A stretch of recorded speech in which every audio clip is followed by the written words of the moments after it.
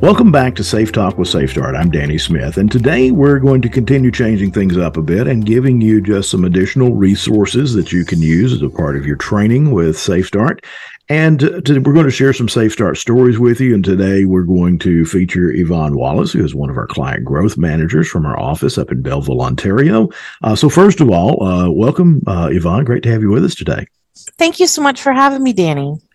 So what we're going to do, if you haven't joined us for one of these podcasts before in this format, we're going to have Yvonne share a story about something that happened to her. And, we learn so much from stories. And so what we're going to do is give you the opportunity, perhaps as in a toolbox talk, perhaps in just a safety meeting, however you want to do this, just play this conversation and this story for your team. And then we'll pause the recording, give you a moment to kind of go through and discuss things, talk about the states, the errors, the critical error reduction techniques, and so forth. And once you do that, you can resume the podcast then and hear Yvonne and I have a conversation about that. So that being said, Yvonne, if you want to tell us a little bit about what happened with you. This is a story about you driving in the Canadian winter, right? Yes, it's my Canadian winter driving story. So there was a couple years back. I woke up a little later than I would like to in the morning and so forth. And I kind of took a look outside while I was making my coffee. And, well, it looked like there had been definitely some snow that had fallen throughout the evening. And anyways, I thought I'd better get outside, brush off my car. And as I'm kind of brushing off the car, the route I normally take, it has a really steep hill. And right at the bottom of that hill is a stop sign. And depending on the road conditions, which I wasn't familiar with yet because I'm still brushing off my car, I could end up sliding right through that stop sign and ending up in the middle of a busy intersection. So I kind of said, you know what, I should probably take the other route. There's no hills on the second route. It's just a less hazardous route to take. So that's what I ended up doing. Just took a different route. All right, so Yvonne talked a bit there about some of the states and errors that she experienced, and also a bit about some of the critical error reduction techniques. I'd like for you to take just a moment and have a conversation there with your team, and just talk through a bit of that yourself. See if there are any additional states to the ones that she mentioned there. And she didn't really talk about the errors specifically, but I think you can kind of gather some of those. So what I'd like for you to do is pause the recording for a moment and then have a conversation about those, as well as the critical error reduction techniques, and we'll come back and talk about them again in just a couple of moments. All right, so Yvonne, let's talk about this just a bit. You mentioned that you had gotten up a bit late, and we're just kind of in a hurry to get to work, just rushing around trying to get there. So I'm guessing rushing is probably the big thing there, right? Yeah, that was definitely one of the, I was already kind of running late. But even if you take that out of the equation, the route that is, I take 9 out of 10 times, simply if I really needed to also, I guess, self-trigger on the fact that there had been a change in the weather. And so I think probably the most important part of my story, or that I'm thankful that I did, was make that critical decision to take another route.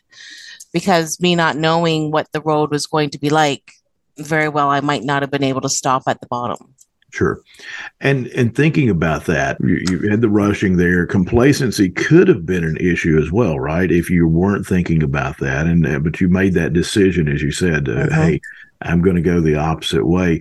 Really thinking a bit about the hazardous conditions. So there's a bit of self-triggering on hazardous conditions. I think it's interesting too, before we talk about the potential errors there. I think that's really interesting because obviously you deal with a lot of winter weather in Belleville, unlike what we do here in Alabama where I live. So it would be probably pretty easy for you to get complacent driving in the snow, right? Yes. Absolutely. And you find that every year, of course, anyone that lives in winter weather, even though it's people that deal with, the first snowfall, second snowfall every year, you still have the people pretending it's still a summer dry day. Sure. Also for me in that occasion, we talk about habit strength a lot, and my habit strength is to take that same route, the one that I mentioned I take 9 out of 10 times. Right. So if I didn't have the skills in order to self-trigger and recognize the hazards around me, and that my climate or my environment had changed, I would have just gone the same route Right. as I do 9 out of 10 times because that's my habit. So, yeah, and it would have been almost instinctive for you to do that, almost kind of on autopilot, right? And I'm sure you probably make that turn to go that direction. Yeah, like you said, 9 out of 10 times. That's just what you do, right? So, very easy to see how that could be an issue. And it reminds me of something I heard Larry Wilson say, on numerous occasions, which is, if you think about the idea of self-triggering, and we talk about self-triggering on the state, but certainly you can self-trigger on the amount of hazardous energy or the type of hazardous energy, in your case, the winter driving hazards. But if you are used to whatever the circumstance or the hazard is around you, be it winter driving, be it working around a welding machine or whatever it is in an industrial environment, it's easy to not, or I guess I should say it this way, it's very hard to self-trigger on something that you work around all the time, or that you have present all the time, like the winter weather. So I could see where it would be really hard to self-trigger there. But fortunately for you, you did recognize, hey, there's a bit of a change this morning. I need to go the other way. So you talked about the states there. We kind of jumped over to the critical error reduction techniques, but let's talk a little bit about the errors there. What do you think the big errors could have been there for you? Rushing and complacency really were the two. Yeah, for the states, right. And that, to me, it seems like it could easily have led to eyes and mind not on task. Fortunately for you, you recognized that before that happened, right? And you mentioned that you could have slid right into the intersection. So that obviously would have been line of fire, and obviously a traction issue for your vehicles. It becomes an extension of you, right? Exactly. Yeah. I remember driving in Winnipeg a number of years ago, and everybody telling me, hey, if you see a light change from red to green, that doesn't mean you want to hit the gas automatically, because people were probably going to slide through that intersection hitting their brakes late. So I always remember that when I think about driving in the winter, right? Just thinking about this as well is, we just touched on there that the first snowfall, you see all the people that have not realized their environment has changed, or they have the attitude of, oh, I've lived in Canada all my life. I've driven in snow, every winter.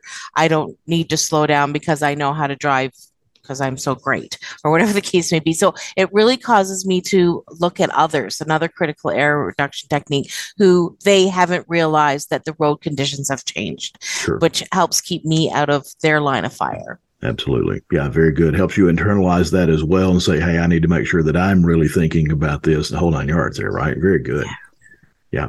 And, maybe for our listeners, you may think, okay, well, I don't live in Canada. I don't live in the northern U.S. for that matter. I don't have to deal with ice and snow that much. But, the same things can apply if you have a lot of rain on the highway, or perhaps I know here in the South where I live, if we have times where we haven't had rain very much, and then we get a rainfall that comes down, you get that oil and everything that kind of floats to the surface of the rain when it first starts. And certainly that becomes a very slippery issue for us, just, rainy conditions. So certainly those are some things that would apply here as well. And really, you think about some of those areas, and you probably know some of them in your areas where, it may be easy to hydroplane and things like that. So perhaps it's one of those things where you could vary your route as well, like Yvonne did here, as she self-triggered on that. Very good. Well, Yvonne, thanks so much for joining us today. I really appreciate this. Great story and great discussion about this. Hope this was helpful for everybody.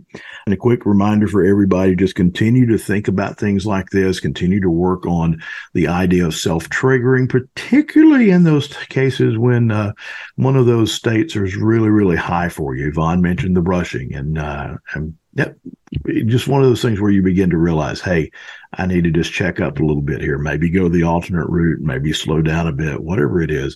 Just take that moment as you self-trigger and focus on the hazards around you just a bit, and that certainly can help you.